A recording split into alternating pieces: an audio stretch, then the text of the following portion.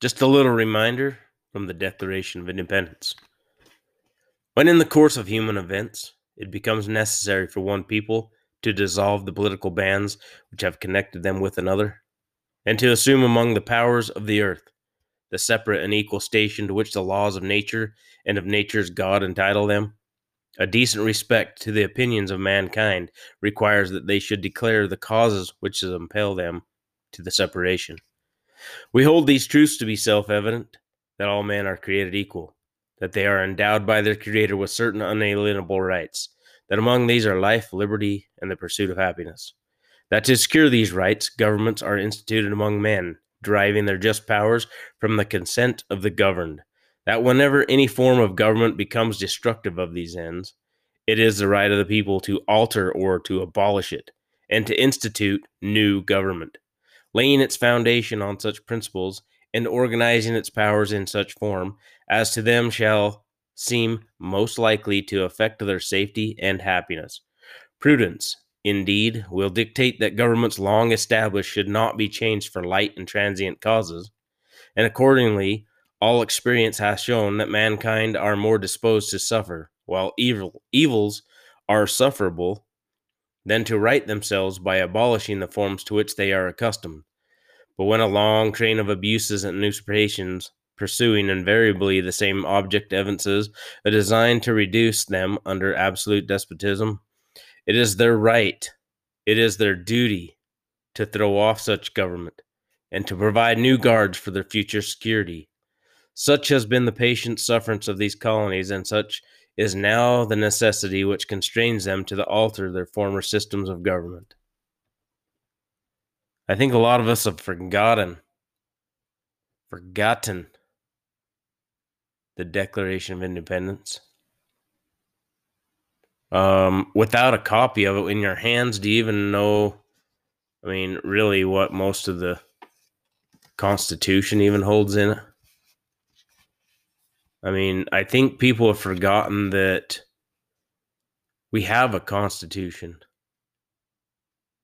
And a lot of blood, sweat, and tears were dropped to provide this freedom that we slowly just let our government erode. And if we don't decide to do something soon, this country that was the United States of America, it will probably need to be renamed something else because it's pretty divided right now. And it's not going to get any better under the certain circumstances that we're heading towards. And I'm going to tear into a few things here. And we're going to talk about who's standing up for us. Because as of right now, it's definitely not our representatives. We'll get into that in just a moment.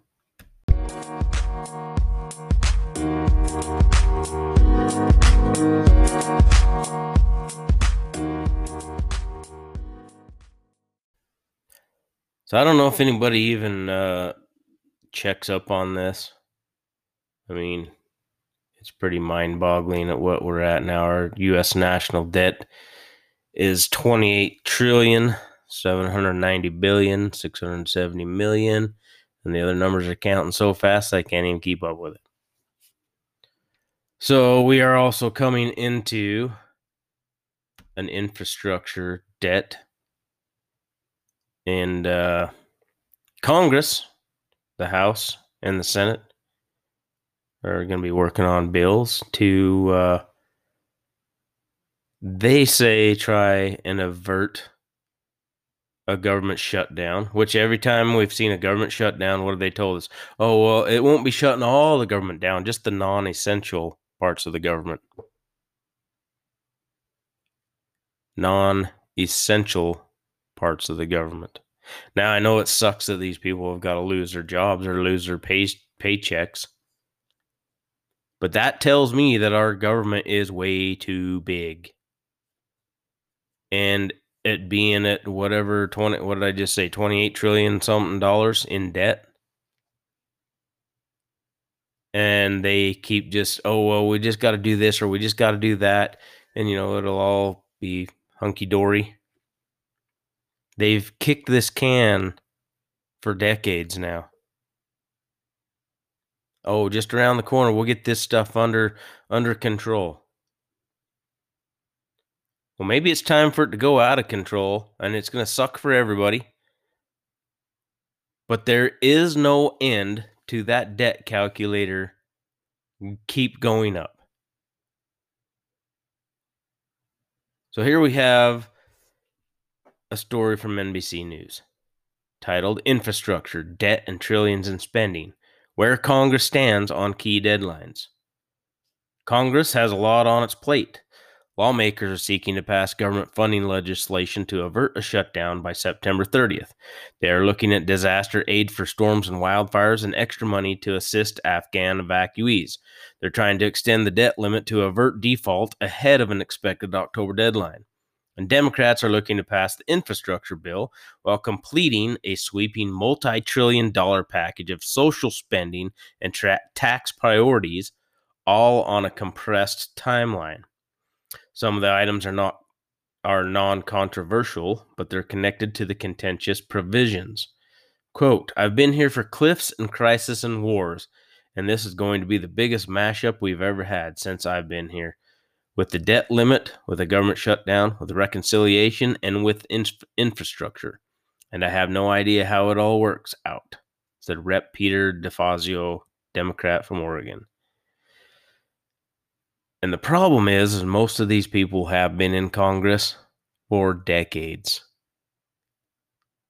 And nothing has gotten better. So what does that tell you? So here's where everything stands. Government funding. The Democratic-controlled House passed a stopgap bill Tuesday to keep the government funded at existing levels through December 3rd, which is, just like everything else in their spending packages, is unsustainable. Giving the two parties more time to come to a full-year agreement. That piece of the agenda isn't particularly controversial, and Democrats and Republicans have a general handshake agreement on how to address domestic and military spending to keep everyone happy. Which is part of the problem. It's these guys that have been in there for so long. It's a handshake. Oh, well, if you give our guys on this side this, we'll give you guys that. And screws everybody else down here. See, when all these government shutdowns go on, do you know who doesn't go without their paychecks? Yeah, the quote, unquote, representatives. But for procedural reasons, the bill will be difficult to pass in the Senate. If it isn't signed into law by September 30th, the federal government will shut down. Like I say, maybe it's time for stuff to get really hard, and the whole world needs to have a whole entire... I mean, it's not just America that's completely into debt. I mean, how many different countries are we giving money to that owe us money or whatever the whole deal is? It's a big freaking scam anymore. I mean, that's really all it is. It's a scam. And it's the world banks that are loaning this money around. It's not really the countries, it's the world banks. So maybe it's time for a great reset, but not in the way the World Economic Forum wants it to happen. Start everybody over at zero, and everybody has to figure their own shit out instead of everybody borrowing money, or we're giving aid here and aid there and aid to everyone else except your own dang countries. Disaster aid. The House government funding bill will include $28.6 billion for relief from disasters, including Hurricane Ida and recent wildfires. The provision has broad support in both parties. There's also $6.3 billion to help Afghan evacuees by housing them temporarily at U.S. facilities, conducting security screenings, and helping resettle those coming to the U.S. The debt ceiling.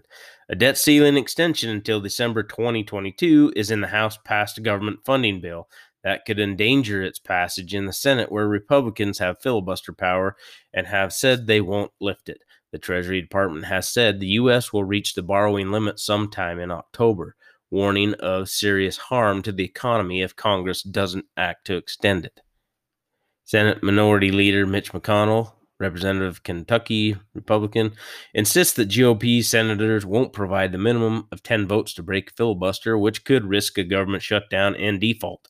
Republicans say Democrats should raise the limit in the sweeping multi-trillion-dollar package that they hope to pass on a party line vote. Democrats have refused, saying they won't set a precedent in which only one party is responsible for paying the country's bills, which both parties have racked up over many years, which is not false. That is definitely true. Both parties have racked up this debt over years and years and years and decades. Some Democrats also warn that the partisan mega bill may not be done by the October deadline. So we get into the infrastructure bill. Last month, the Senate passed a bipartisan bill to authorize $550 billion in new spending on surface transportation measures like roads, bridges, and public transit. It won 69 votes, all 50 Democrat voting members and 19 Republicans, but its future in the House is murky. Speaker Nancy Pelosi, Democrat of California that has been in office way too long, has promised centrist lawmakers that it will come up for a vote in the House by Monday, and Majority Leader Steny Hoyer, Democrat of Maryland, said it'll happen that day. The fate of the infrastructure package may be linked to the mega bill. The chair of the Congressional Progressive Caucus, Rep.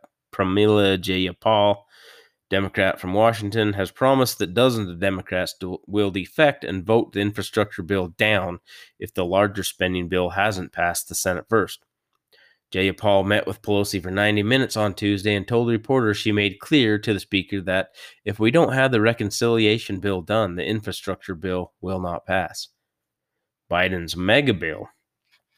This legislation is in the hands of Pelosi, Senate Majority Leader Chuck Schumer, and President Joe Biden. Their task is to trim the $3.5 trillion price tag to a level that can pass through the wafer-thin Democratic majorities. They have 0 votes to spare in the Senate and just 3 in the House. In a letter Monday, Pelosi put Democrats on notice that they will craft a bill that can pass both chambers and that the spending level could drop. It is unclear when it will be ready for a vote, but Schumer made clear it won't pass the Senate before Monday. House leaders will face a difficult choice whether to hold the infrastructure vote or delay it. The bill is the centerpiece of Biden's domestic agenda, with a slew of investments in Obamacare subsidies, Medicare expansion, universal pre-K, child cash payments, climate change measures, and more. They intend to raise taxes on corporations and on people making above $400,000. Because they've kind of got themselves in a pretty big pickle here. If we don't raise taxes, or somebody doesn't raise the taxes, or somebody doesn't pay more in taxes, there's going to be a sweeping. I think that whole debt crash thing is going to come a lot sooner and a lot harder than a lot of people are expecting it to, which will go into with inflation and all kinds of stuff, and basically shortages. I mean, epic socialist country, food, gas shortages, all that stuff is going to come down the pipeline. Republicans have trashed it as a reckless tax and spending spree. Democrat leaders are working to resolve a number of policy differences and pull together the votes to get it over the finish line. Many of the policies are popular, and if that holds, the party hopes to run on the legislation in the midterm elections. But first, they have to pass it. Failure is not an option. So basically what they're saying is they're trying to buy off votes. That's what it sounds like. I mean, it's kind of what these politicians have gotten into, is the act of buying votes by what can we give our constituents to give us their vote, to keep us in power, to keep putting us farther and farther into debt and impoverish more and more of us. And, you know, the people on the left want to say, oh, the rich keep getting richer and the poor are getting poorer. And it's like there's this big wealth gap. And it's like, well, duh, because if you're not connected in the political scheme, and just like this whole COVID thing starting off, how many businesses, small business, not the big businesses, you know, they were deemed as or whatever they called it, the necessary businesses to stay open. But if you owned a small restaurant or a gym or anything like that, you were forced to close down in most places. While Amazon, I mean, I don't even know how many times over they got wealthy. Walmart's, all your big chains, yeah, they all stayed open. They were essential. That's the word I was looking for. And that's why we are where we are now. Oh, let's see. Failure is not an option. House Democratic Caucus Chair Hakeem Jeffries, Democrat from New York, said Tuesday the votes will be there for both the bipartisan infrastructure agreement and the Build Back Better Act. I'm trying to determine what is this Build Back Better, because so far everything's on a destructive path downward. So I don't really know when a lot of this crap's going to start happening. But there's not really a good ending to this book. At least not this chapter. I just don't see a good ending coming to it. So, anyways, we got representatives that have been in office for a long time. Republican, all of them pretty much have all basically submitted to the swamp for the most part. On the Republican and Democrat side, they're constantly asking for money for this or that, or their next upcoming campaign funds. But in my opinion, none of us should be giving them any money. We already give them a pretty fat salary. And yes, I do understand it takes a lot of money to run advertisement and stuff like that. But you're giving money to the party typically, not to any one candidate. So they're constantly fundraising for the party. Now I get it. There's a lot of big money donors, especially corporations, on both sides. You know, the Democrats say, "Oh, well, the Republicans are all for the corporate money. They're big donors, and they complain about it all the time, all while getting big stacks of money themselves from more liberal corporations." But they don't want you to know that. The news media doesn't want you to know that. They just want you to think that the Republicans are them evil corporatists and whatever else, evil capitalists, all while they're doing the same exact stuff. But the media covers for them. So I'm going to take a little break here, just due to the fact that I'm going to wind up some other stuff here. We'll do these in little smaller segments. And we'll go into some other stuff here about government regulations and basically how they force you into submission, especially if you don't have the kind of capital it takes to fight back against anything. Most of these, these more growing woke corporations are just giving in to whatever the government tells them to do, basically.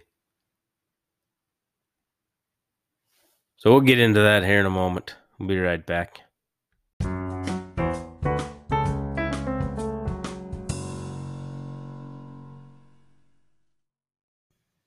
All right, and we're back. So I didn't really actually find like a total number of pages, but on Wikipedia, there's basically 50 different titles of categories, I guess you could call them. Anywhere from food and drugs, energy, federal elections, banks and banking, grants and agreements, agriculture, education, parks, forests, and public property, patents, trademarks, copyrights, postal service, shipping, telecommunication, basically clear down to wildlife and fisheries. Let's see here. The Federal Register Act. So that's kind of where all these things are categorized. And then you can go and look up and go through each one of these regulatory titles. So how many pages are actually in there? It's probably astounding. These are the federal regulations. These are just federal regulations. This isn't talking about anything that goes along into the states too. That's a whole separate category of its own. Let's just pick. Let's just say energy is Title 10. Nuclear Regulatory Commission, Department of Energy. Part 0 to 199 are the requirements and reserved for the requirements prescribed by the United States Nuclear Regulatory Commission. I don't know what that all means. So this through Wikipedia. It doesn't really give you what's really supposed to be in there. Let me see if I can go back here and find Code of Federal that's Wikipedia. Okay, well, here's Tax Foundation. Let's see what that says. Federal tax laws and regulations are now over 10 million words long. Well, that doesn't seem too bad. In a recent Pew poll, 72% of Americans said that they were bothered by how complex the federal tax system is. Oh, that's a tax laws and regulations.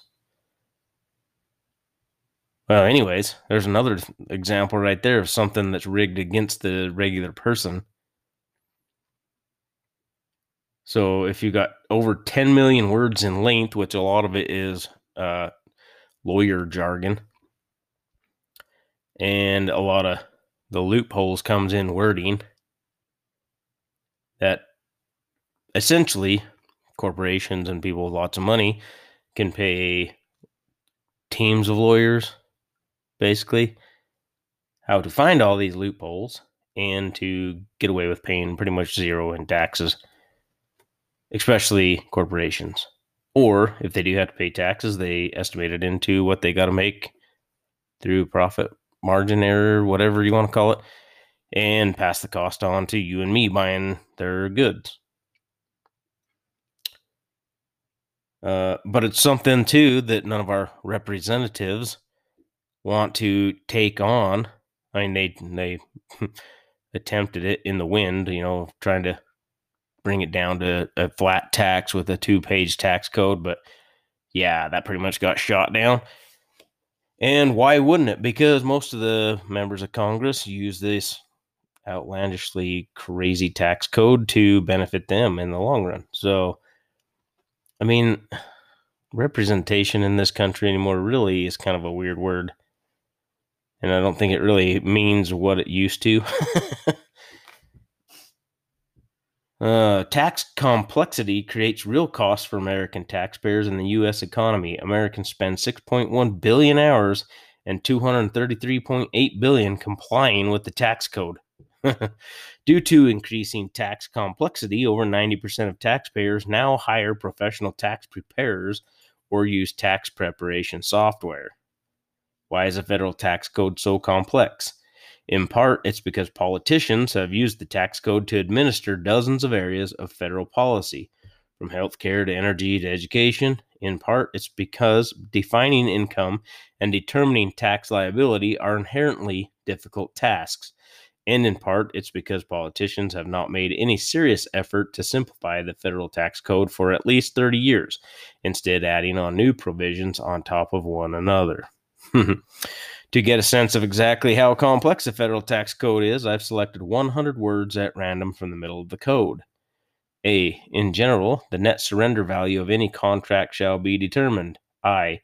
With regard to any penalty or charge which would be imposed or surrendered on surrender, but without regard to any market value adjustment on surrender, special rule for pension plan contracts. In the case of a pension plan contract, the balance in the policyholder's fund shall be treated as the net surrender value of such contract. For purpose of the preceding sentence, such balance shall be determined with regard to any penalty or forfeiture which would be imposed on surrender, but without regard to any market value adjustment. And it goes on and blah, blah, blah. But what it basically comes down to, though, is if you think you make, I don't know, let's just say $100,000 a year as a rounded off number,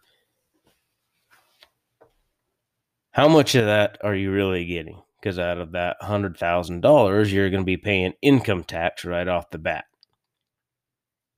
Also on that, you're going to be paying, if you have health insurance, you're paying that off there.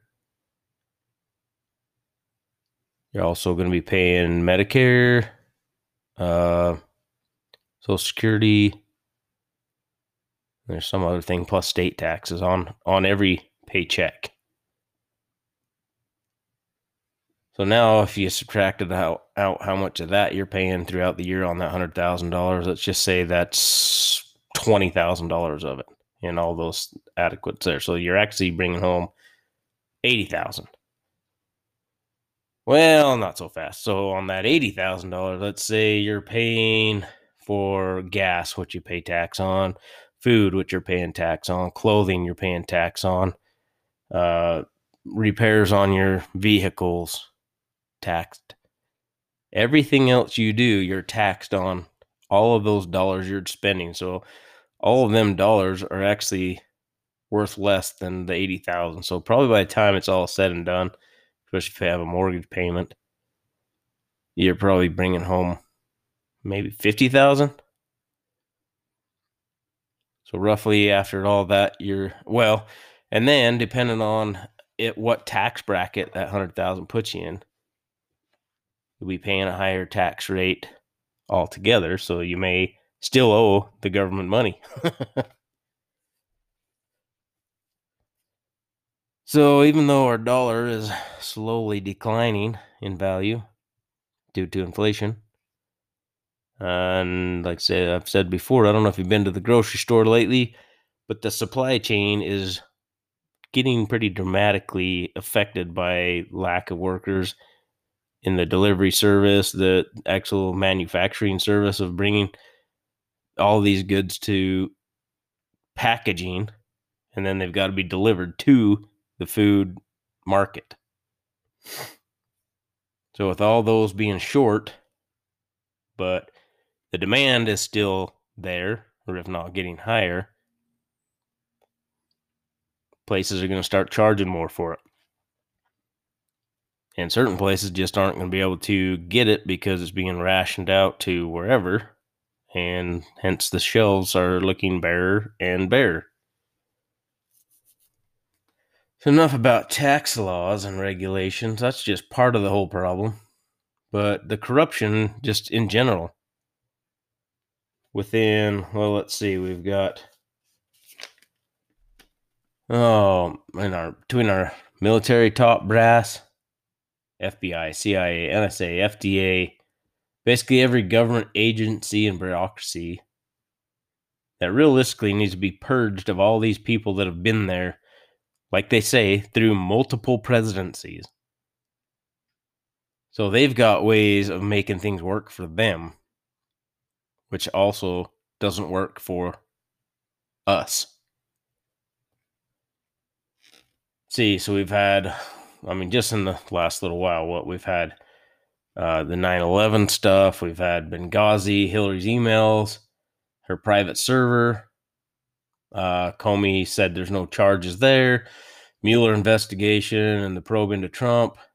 He said there is plenty of things for charging for obstruction, but doesn't.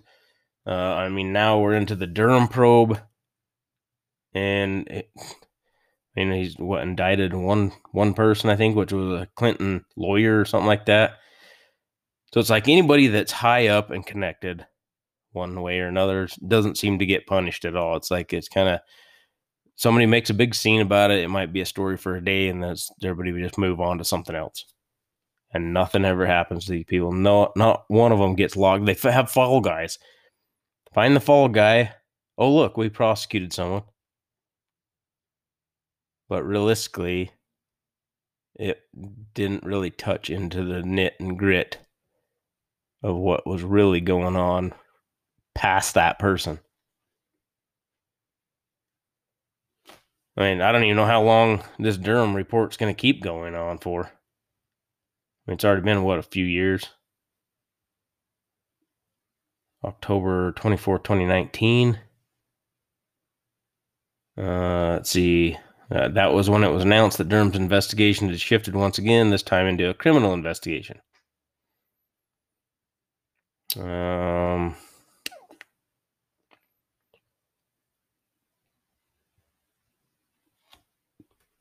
don't even know what. I mean, there's a big old report here on the Epoch Times. What is it? What's it article here? It's called Infographic Timeline of the Durham Investigation. So this is a little bit earlier. So this one came out June 14th. This isn't even an older one, so this isn't even going to say any of the indictment stuff.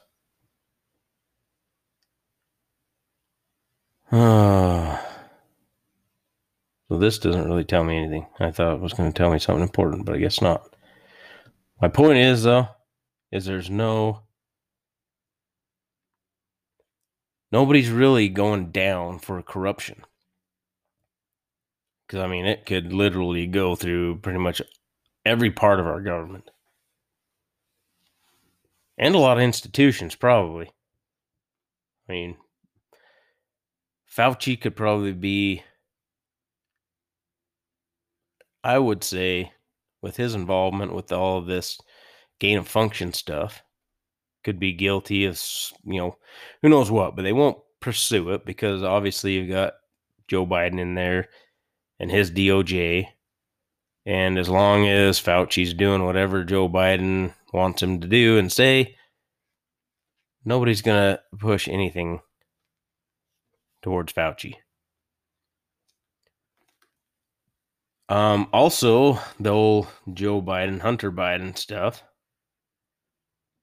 So from the Daily Press, Patriot Daily Press, there was an article from, May 27th of this year. The real Joe Biden Burisma scandal isn't what you think it is. So it goes on. Oh, crap.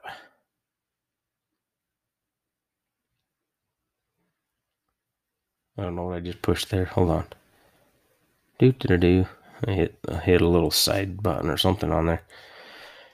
Throughout Joe Biden's tenure as vice president, his son Hunter made lucrative business deals in countries where Joe Biden was the Obama administration's point person. Former President Donald Trump rightly raised questions about this scandal, but it seems that one aspect of the scandal was based on a lie. Joe Biden's remarks at the Council of Foreign Relations in 2018 suggested that the vice president may have pressured Ukraine to fire a prosecutor who was ostensibly investigating Burisma, a corrupt Ukrainian gas company that had been paying Hunter Biden $83,333 per month to serve on the board.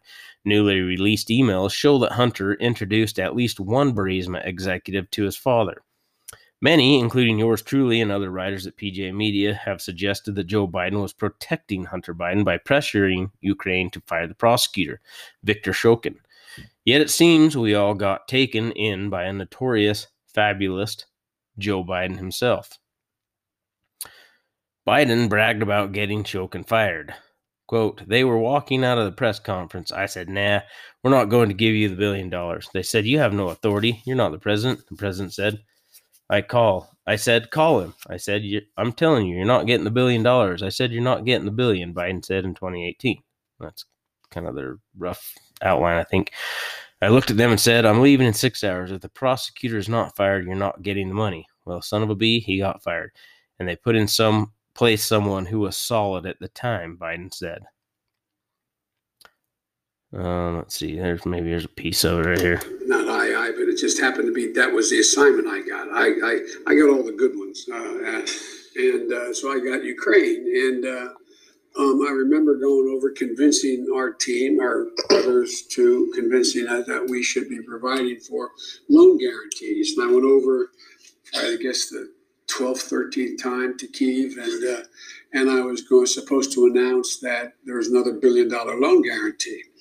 And I had gotten a commitment from Poroshenko and from Yatsenyuk that they would take action against the state prosecutor, and they didn't. So they said they were walking out to the press conference. I said, no, I said, we're not going to give you the $1 billion. They said, you have no authority. You're not the president. The president said. I said, call him. I said, I'm telling you, you're not getting $1 billion. I said, you're not getting $1 billion. I'm going to be leaving here. And I think it was 6 hours. I said, I'm leaving in 6 hours. If the prosecutor's not fired, you're not getting the money. Well, son of a bitch. Got fired. Okay, so that was his Council on Foreign Relations interview, or whatever. But supposedly, this article goes on, says, while Biden's claim seems rather straightforward and Ukraine's government did indeed fire Shokin, the timeline doesn't add up. Biden suggested that Ukraine fired Shokin within the 6 hours before the VP left the country, but Biden only visited Ukraine 6 times as vice president, and none of those 6 visits lines up with Shokin's firing. Biden went to Ukraine on December 7th and 8th, 2015. The Ukrainian parliament voted to remove Shokin more than 4 months later in late March 2016. In other words, Biden was fibbing. More specifically, the former vice president appears to have fabricated a story that he thought would make him look good, but it backfired. Biden's defenders have long noted that EU and U.S. officials faulted Shokin for not investigating Burisma enough. They claimed that Biden was not trying to protect Burisma by trying to oust Shokin, but they seemed to take Biden's remarks at face value. Biden was indeed not alone in calling for Shokin's ouster, and that means his suggestion that he unilaterally got Shokin fired was an extreme exaggeration. The reality is far less interesting than both the right and the left imagined. Biden wasn't trying to protect Burisma and Hunter Biden, and he wasn't an impressive lone crusader against Shokin's corruption. Instead, he was just one of many voices speaking against Shokin, and there's no reason to take his claim about the $1 billion at face value. In fact, Biden is notorious fabulist. In August 2019, the Washington Post busted Biden's claims that he had pinned a silver star on an elderly Navy captain in Afghanistan. This story represented merely the latest version of a tale Biden had repeatedly fabricated. As the Post's Matt Visor explained, in the space of 3 minutes, Biden got the time period, the location, the heroic act, the type of medal, the military branch, and the rank of the recipient wrong, as well as his own role in the ceremony. And it wasn't the first time. Biden has also made false claims about the Heritage Foundation and the Trump tax cuts, as he is well known for meandering stories that exaggerate his role in historical events, like his evolving story about his role in the assassination of Osama bin Laden. Like the Silver Star story and the bin Laden tale, the Shokin ouster narrative likely represented another Biden fable, not a shocking confession about a quid pro quo to protect Hunter Biden's corrupt employer. None of this erases the fact that Hunter Biden's business deals still represent a serious scandal for Joe Biden, however. Hunter Biden did rake in serious dough, seemingly cashing in on his father's influence in foreign countries like Ukraine, Kazakhstan, and China. Tony Bobulinski, a former associate of Hunter's, claimed that Joe Biden was personally involved in some of the China deals. Hunter Biden even introduced his business partners to his father, while Joe Biden was vice president. The real Burisma scandal isn't the fact that Biden falsely took credit for Shokin's ouster, but the fact that Biden met a Burisma executive at a swanky restaurant in Washington, D.C. in 2015. This seriously undermines Joe Biden's claim that he did not know anything about his son's extremely worrisome business deals. So there's that. And then there's also... what's this one from? PJ Media, that there was a laptop bombshell. Hunter Biden introduced his dad to business cronies in 2015. And let's see. This story goes on. According to documents on the laptop Hunter Biden abandoned at a repair shop in Delaware, Hunter introduced his father, then Vice President Joe Biden, to an executive at the notoriously corrupt Ukrainian gas firm Burisma at a dinner in Washington, D.C. Burisma was paying Hunter Biden $83,000 per month to sit on the firm's board. Hunter's Russian and Kazakh business partners also attended the dinner. Hunter Biden invited guests to the dinner on April 16th, 2015, held in the private garden room at Cafe Milano, a Georgetown restaurant whose catchphrase is "Where the world's most powerful people go." The New York Post first reported on the emails on Wednesday. The next day, Vadim Pozharsky, whatever that name is, an executive at Burisma, emailed Hunter Biden to thank him for introducing his father. Dear Hunter, thank you for inviting me to D.C. and giving an opportunity to meet your father and spent some time together. Pozharsky wrote on April 17th, 2015. It's realty? I think it's supposed to be really. It's really an honor and pleasure. Oh, and then here it shows a little screenshot of it. Oh, so that was just kind of paraphrasing. So the screenshot of this one says, Dear Hunter, thank you for inviting me to D.C. and giving an opportunity to meet your father and spend some time together. It's really an honor and pleasure. As we spoke yesterday evening, would be great to meet today for a quick coffee. What do you think? I could come to your office somewhere around noon or so before or on my way to airport.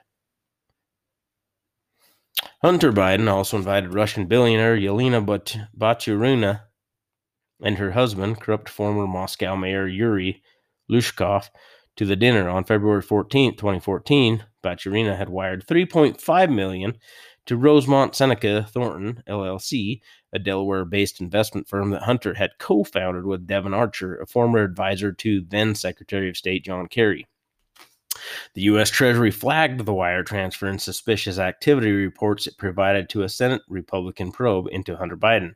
Before the dinner, Hunter Biden told guests that his father would attend. In one email, he appeared to use his role on the board of World Food Program, USA, as a cover story for the evening's true purpose, introducing his father to his business partners, which would, again, make Joe Biden a serious liar when he says he had no idea what Hunter's business dealings are. I'm sure it's in the archive somewhere if I looked hard enough. Okay, the reason for this dinner is ostensibly to discuss food security, Hunter Biden wrote on March 26 to Michael Karloutsos, son of the then head of the Greek Orthodox Church. Dad will be there, but keep that between us for now. Thanks. Karloutsos replied, Everything is between us, all good. I know you mentioned your dad would probably join the dinner as well. Hunter Biden also invited 3 officials from Kazakhstan, including Mark Holtzman, then the chairman of Kazakhstan's largest bank, Kazkommertsbank. A Mexican ambassador and representatives of World Food Program USA appeared on the list, which Hunter Biden emailed to Archer 3 weeks before the dinner. The New York Post published the full list. 2 seats for Yelena. Anyways, it goes on to that one, but it remains unclear whether everyone on Hunter's list attended the meeting. Archer notified Hunter Biden that Baturina did not want to come, but he said her husband would attend. Archer concluded his email with this message, quote, obviously save a seat for your guy and mine if he's in town. The Post suggested Archer's guy would likely have been Kerry, although the identity remains unclear. Rick Leach, founder of the U.S. branch of the World Food Program, sent Hunter Biden an email after the dinner saying, what a fantastic and productive evening. Thank you. Kazakh banker Holtzman also emailed the VP's son, Dear Hunter, thank you for an amazing evening, wonderful company, and great conversation. I look forward to seeing you soon and too many opportunities to work closely together.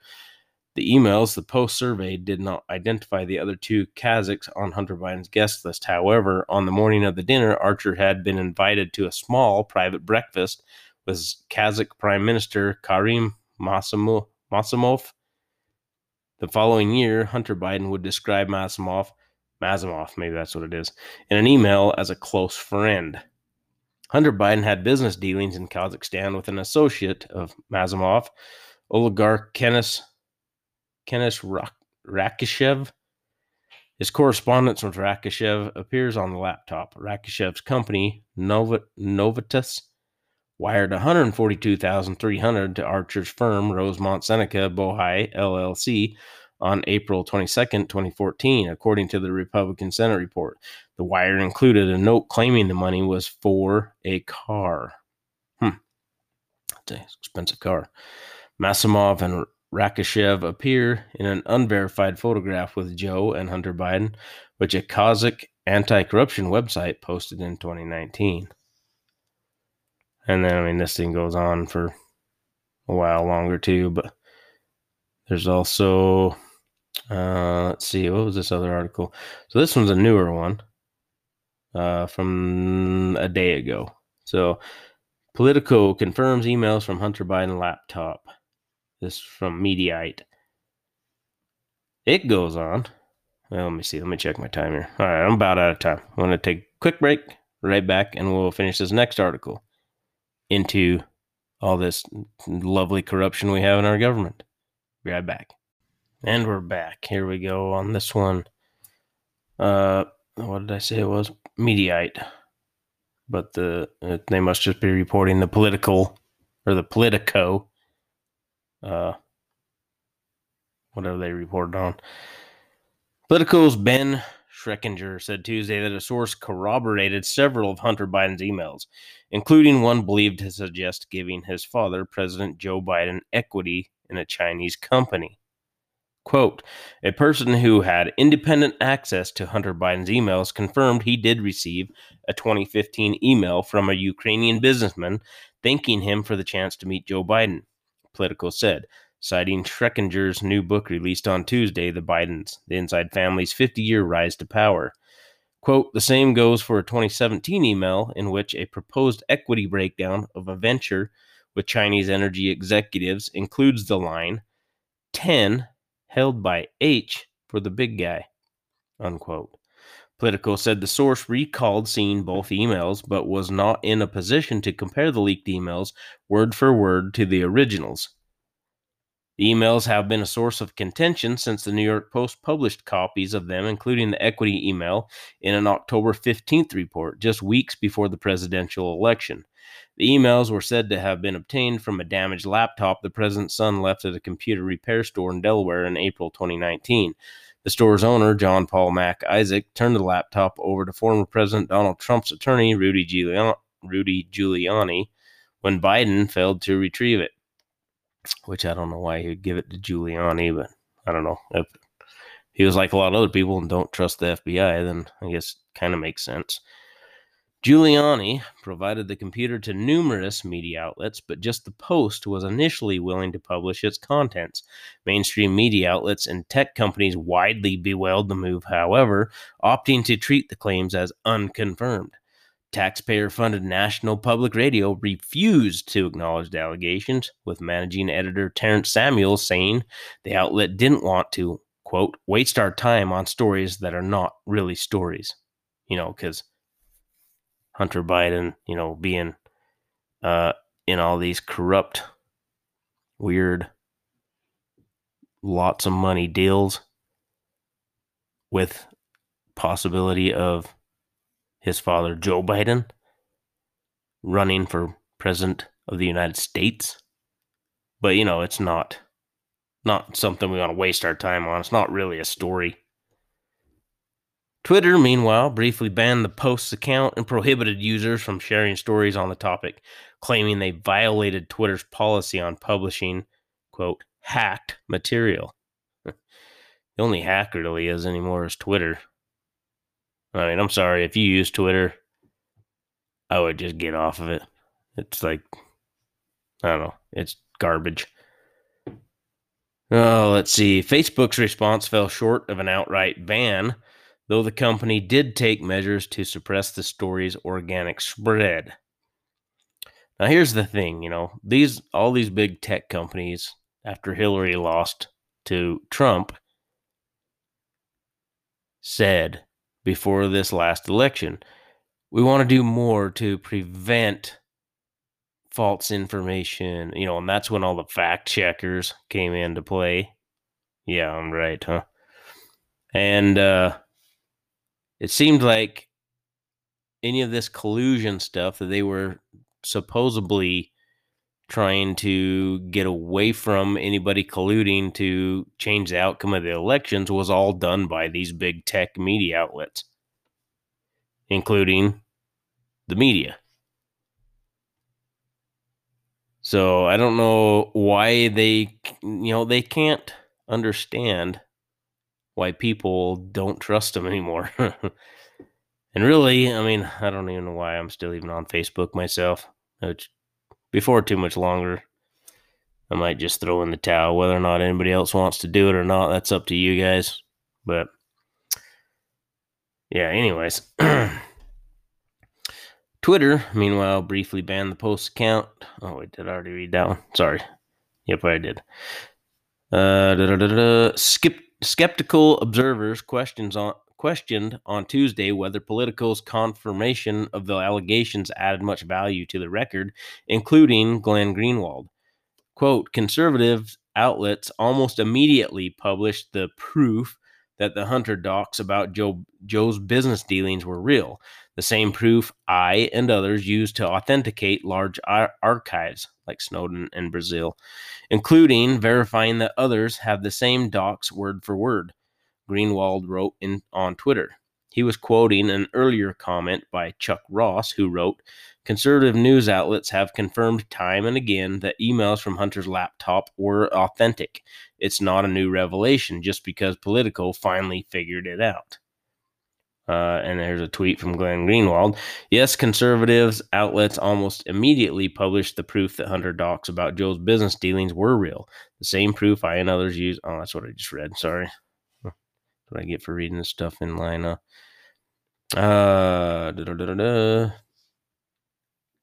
Down the aisle. Here we go. The junior Biden declined to address the laptop prior to the 2020 election, but said in April he couldn't be sure whether it belonged to him. Certainly, there could be a laptop out there that was stolen from me, Biden said in an interview.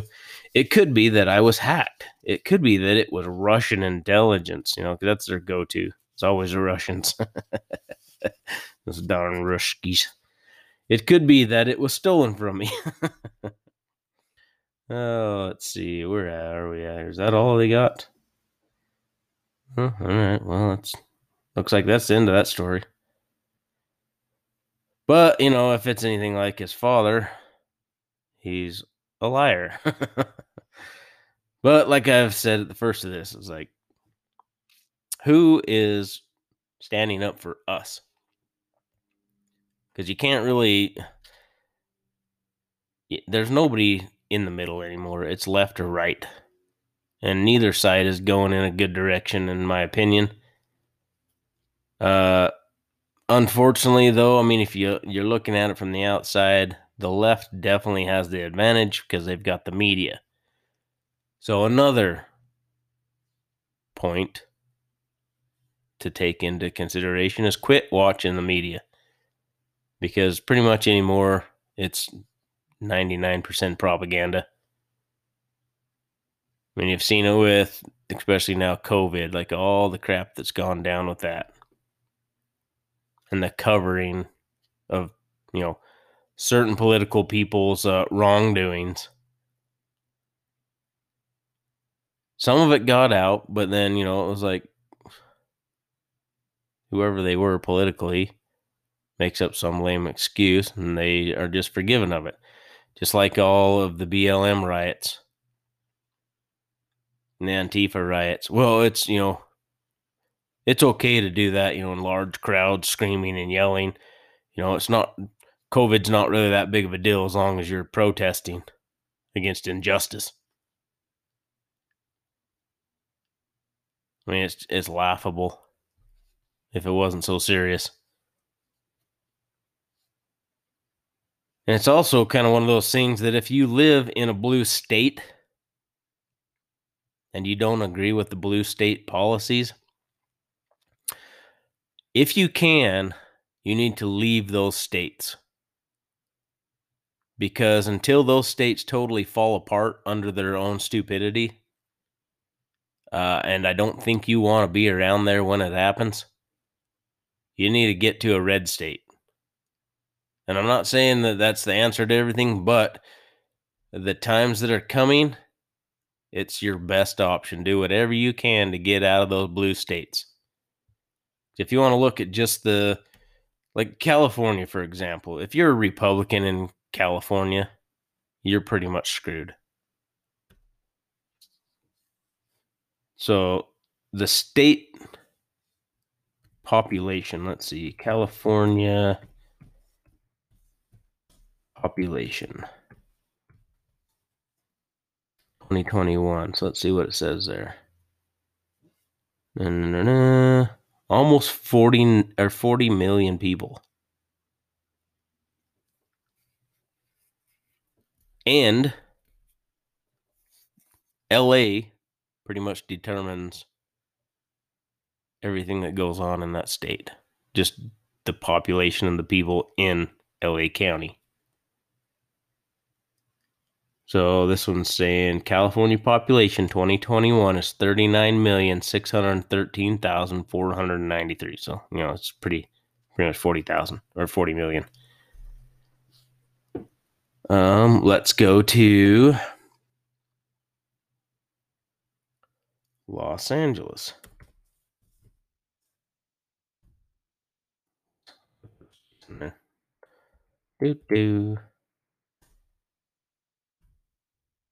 Los Angeles population.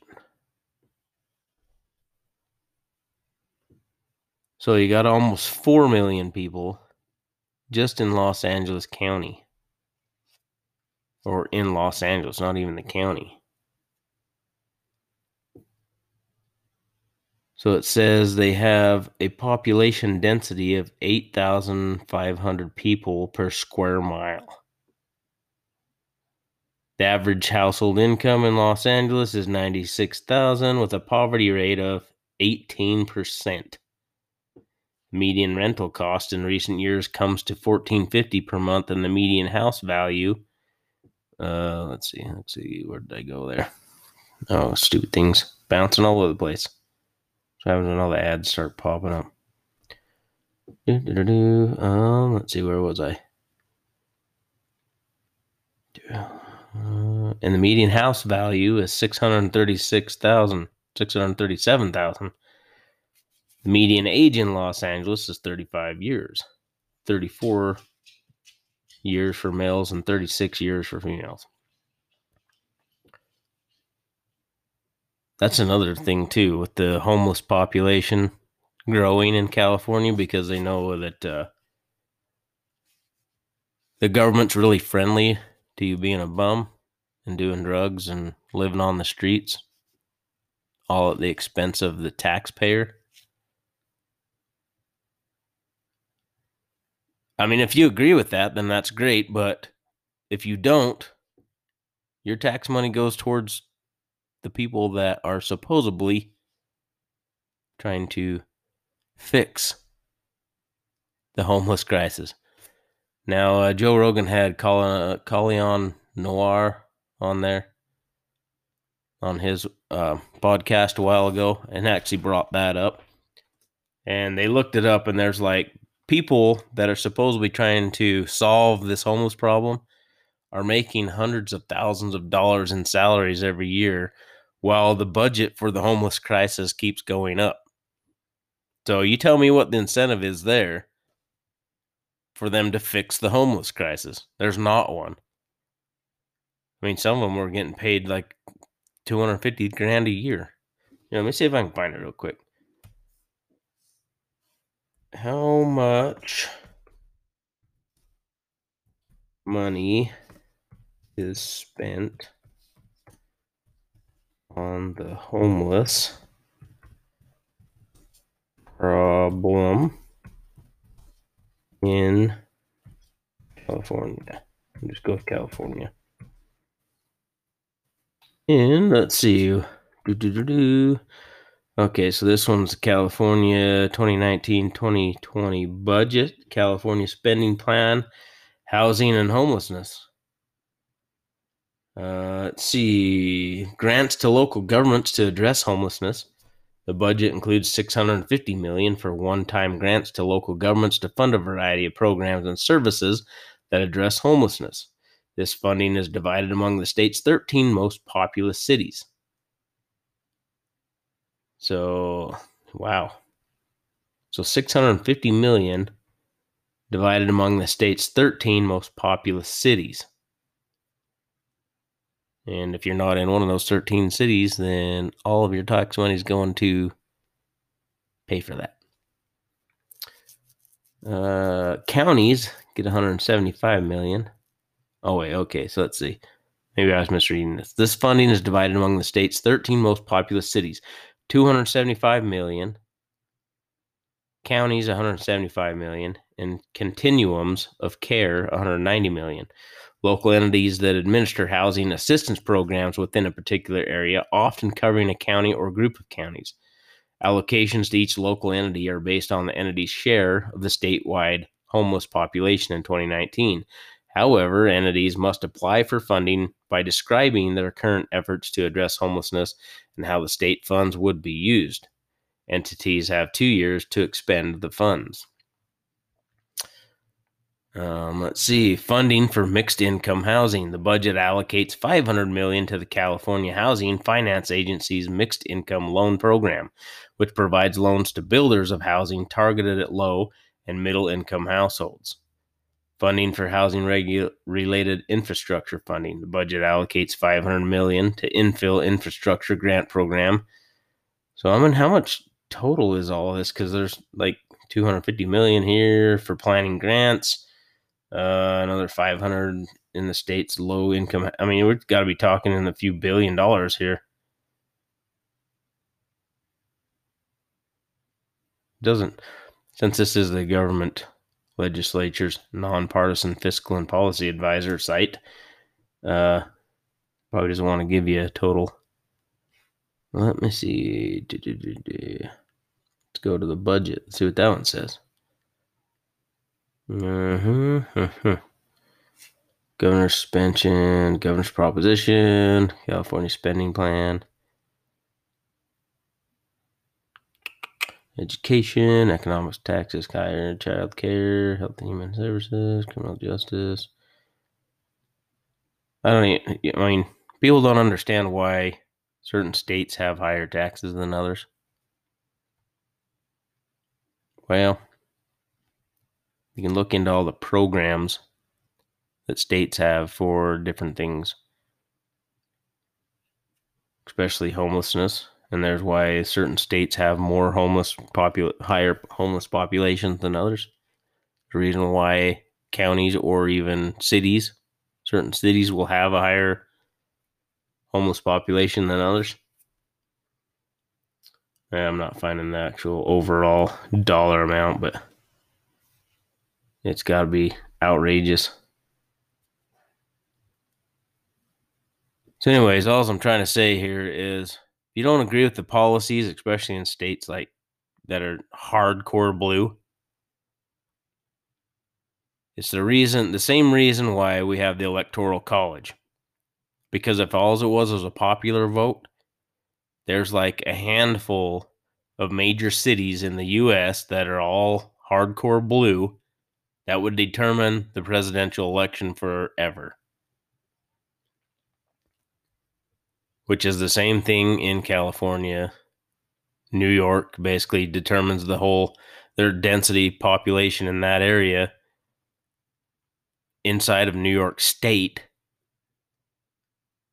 New York, Brooklyn, all them, places right there that are high density hold enough people to carry the whole state. And however they decide to vote.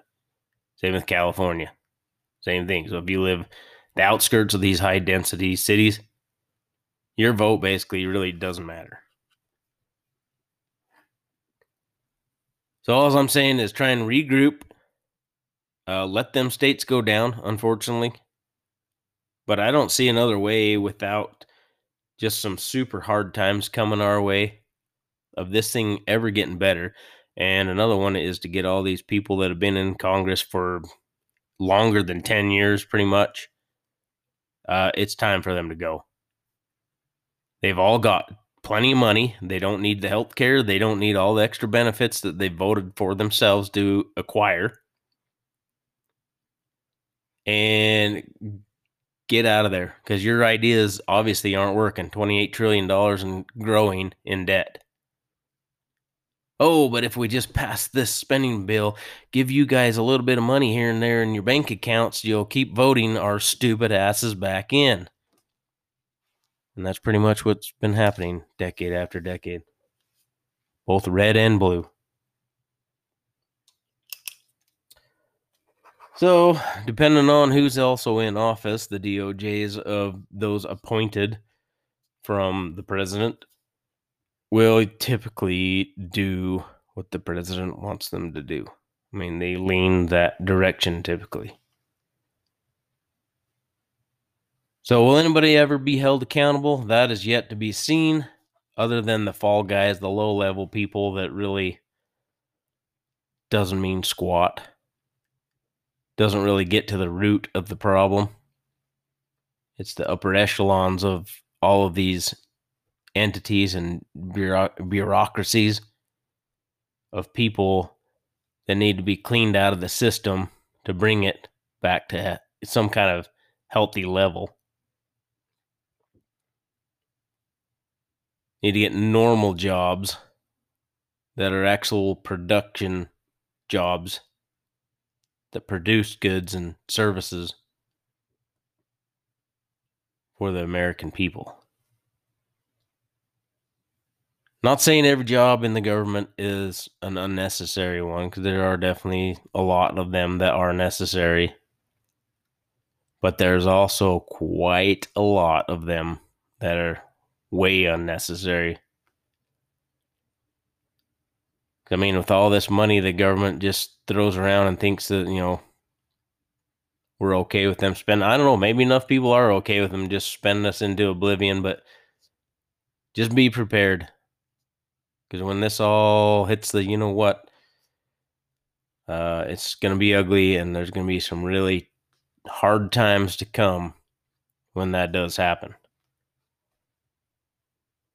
So once again, I just say, pick yourself up the Declaration of Independence and a Constitution copy and read through it. Just read through it and, burn some of this stuff into your brain. Then you can start asking questions. All right, or what are these guys doing outside of the purview of what our founding fathers laid out for us? Because that's pretty much the reason why we are where we are. So, as to that, I will end this episode. Thanks everybody for listening. Hope you'll join me again on the next one. Probably next week. More than likely, we're probably going to go into a once a week deal. Unless I get some spare time that I can do more than one. But we'll probably just say one a week. So when are we going to go back to a constitutional government? That's what I'll end on today. Thanks everyone again. Pass it on. You know the drill. Subscribe to the episodes if you want to keep getting notifications when new episodes come up. This one is recorded on Anchor. It's a Spotify company. It does post it to Spotify. I don't know how many other places. Pretty much anywhere you can listen to podcasts. This one's out there. The Nilsson Show. And if you want to send me an email, it is the Nilsson Show 2021 at outlook.com. Also find it on Instagram if you'd like to follow. I also post these episodes there if that's where you like to get it. I have a page on Facebook for now, so don't make that your main source of finding this. The Nilsson Show. And let's go with that. Everybody have a good evening.